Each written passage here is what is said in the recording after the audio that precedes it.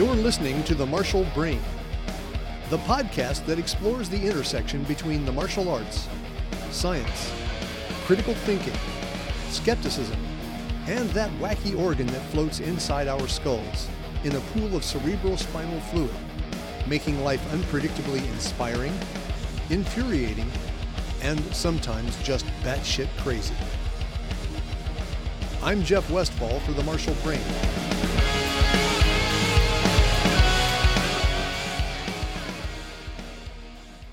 The Forgotten War.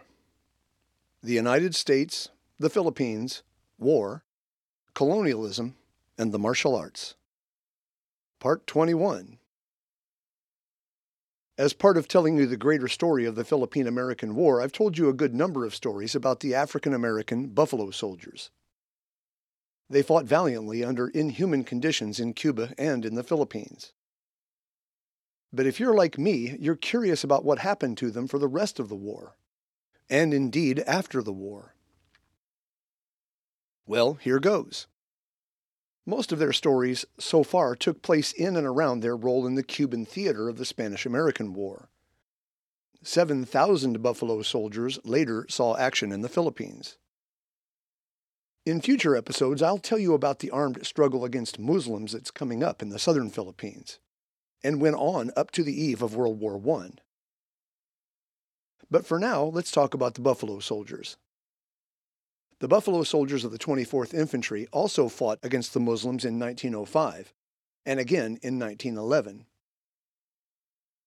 But the stories of these 6 regiments extend beyond the war in the Philippines.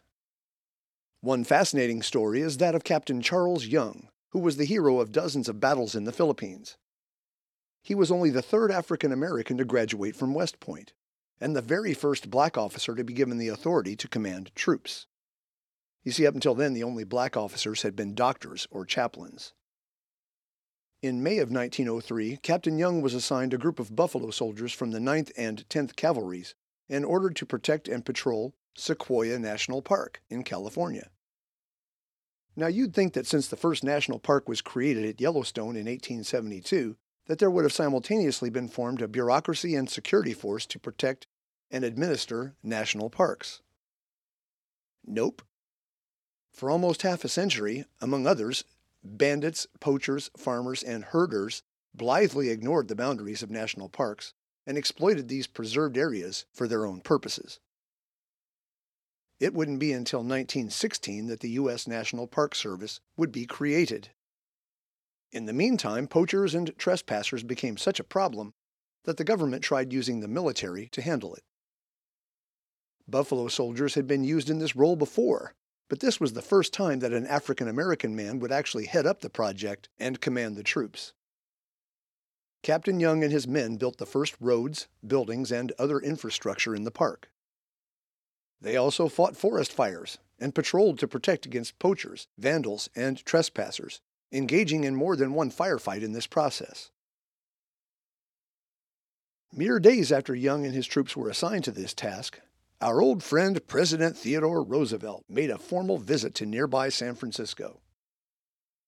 Strangely and ironically, he specifically selected Captain Young and some of his troopers to act as his honor guard, accompanying and guarding his carriage as it toured the city streets. Now, considering that Teddy had thrown African-American soldiers in general under the bus in his book The Rough Riders, which I quoted for you in an earlier episode, it's curious that he would select members of 2 of the very units of black soldiers that had saved his ass twice in Cuba. What was his reason? Well, President Roosevelt never chose to share that with us. Perhaps he remembered how well they had protected him and his few remaining men at the battles of Las Guasimas and Kettle Hill. And perhaps being spooked by the assassination of President McKinley a mere year and a half earlier, he sought out the best damn bodyguards he knew of in the region. Or maybe he felt guilty for shitting on the Buffalo Soldiers in his book and was making a gesture. We will probably never know. But 3 years later, the story of President Roosevelt and that of the Buffalo Soldiers intersected yet again. And not in a good way. This part of the story turns around an infamous event known as the Brownsville Affair, also known as the Brownsville Raid. You see, in May of 1906, the War Department, in its infinite wisdom, detailed Buffalo soldiers from the 25th Infantry to be assigned to two forts in Texas near the city of Brownsville, a municipality famous at the time for its racism. Now, when some place in 1906 Texas is described as famous for its racism, you should sit up and take notice. This reputation was so well deserved that the Army actually issued a heads up to the War Department about this, and the white commander of the Texas National Guard warned that, quote, "Citizens of Brownsville entertain race hatred to an extreme degree," unquote. When they got to the Brownsville area, the soldiers of the 25th were greeted by, you guessed it, angry crowds. Prominent signs on most business establishments forbade the entry of anyone who was not white. Relations between the Buffalo soldiers and the locals began at bad and rapidly grew to worse. This was at the height of the era of lynching, and one of the typical sparks for one of these horrendous group acts was a rumor that a black man or boy had disrespected or even attacked a white woman. On one occasion in Brownsville during this time, Private James Newton of the 25th was pistol-whipped by a white local official when James failed to step off the sidewalk quickly enough as a white woman approached on it. Almost inevitably, in August of 1906, a rumor arose in Brownsville that a soldier of the 25th had attacked a white woman on the night of the 12th. The officers in command declared an early curfew the next night to keep the men safely inside their barracks. That next night, under mysterious circumstances, a white bartender in town was shot and killed, and a police lieutenant was shot and wounded. The locals immediately accused the Buffalo soldiers of these attacks.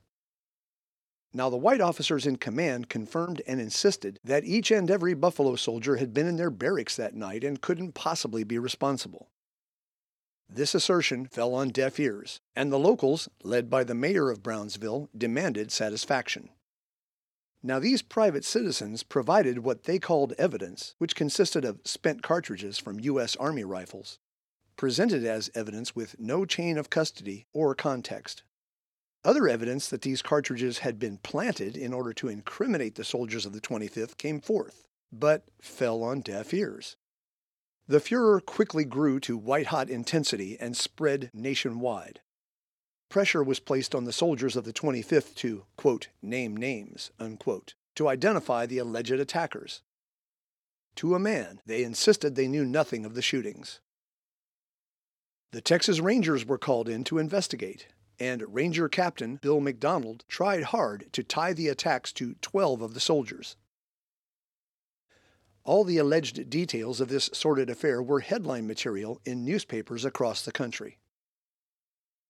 No indictments, however, resulted from the investigation.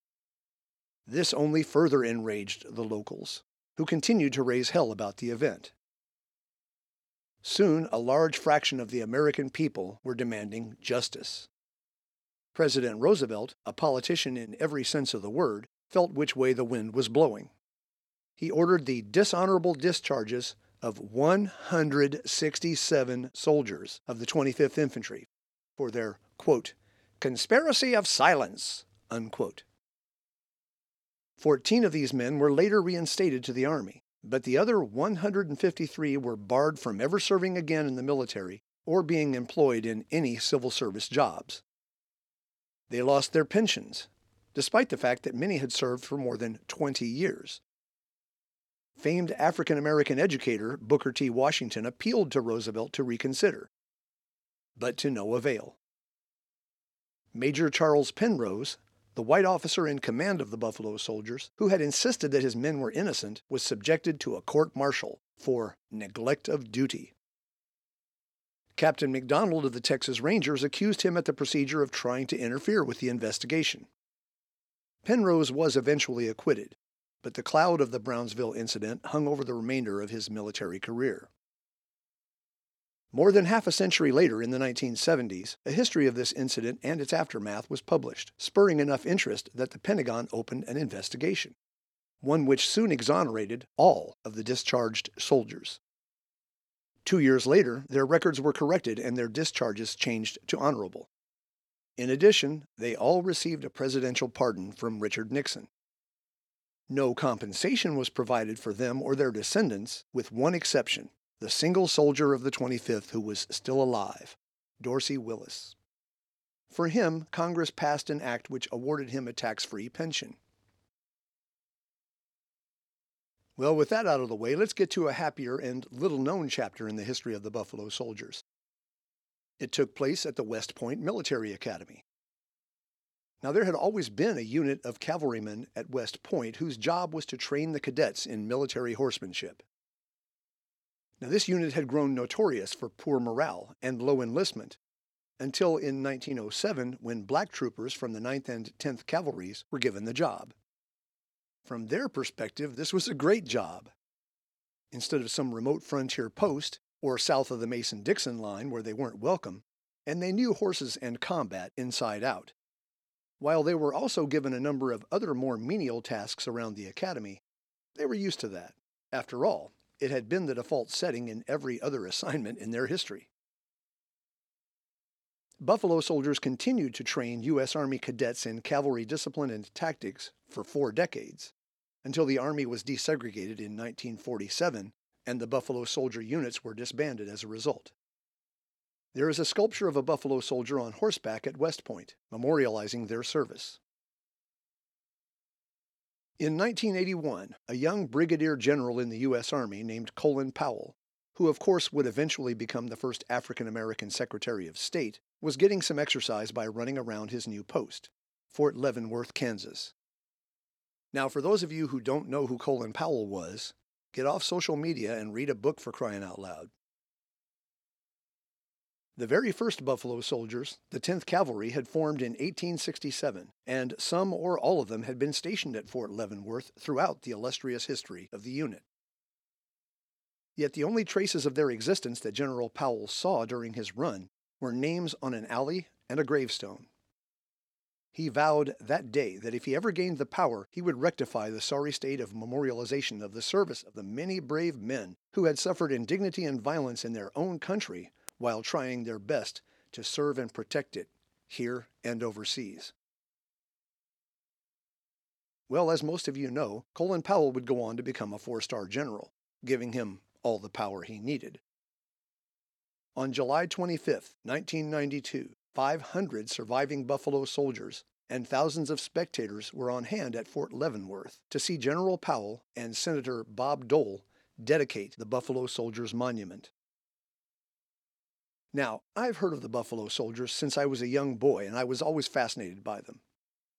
I loved the classic song Buffalo Soldiers by Bob Marley. But I had no idea of many of the best parts of their story until I began to research for this audio history. The repeated accounts of their valor in combat and profound dignity while being serially shit on by the Army brass and the huge majority of the American public were nothing short of inspirational to me. I couldn't write fiction that good if I tried, and I'm gratified to have told you about it. Next time, the story returns to the Philippines. The Philippine-American War had followed right on the heels of the Spanish-American War, and now yet another war followed on the heels of the Philippine-American War, and it took place in the Philippines. It was called the Pulahan War, and the Philippine Constabulary was right in the thick of it. And I'll tell you about it next time. Anyway, that's what I think. But I could be wrong. Let me know what you think, and check out old episodes of the Martial Brain podcast at my website, rpmartialarts.com. I'm Jeff Westfall for the Martial Brain.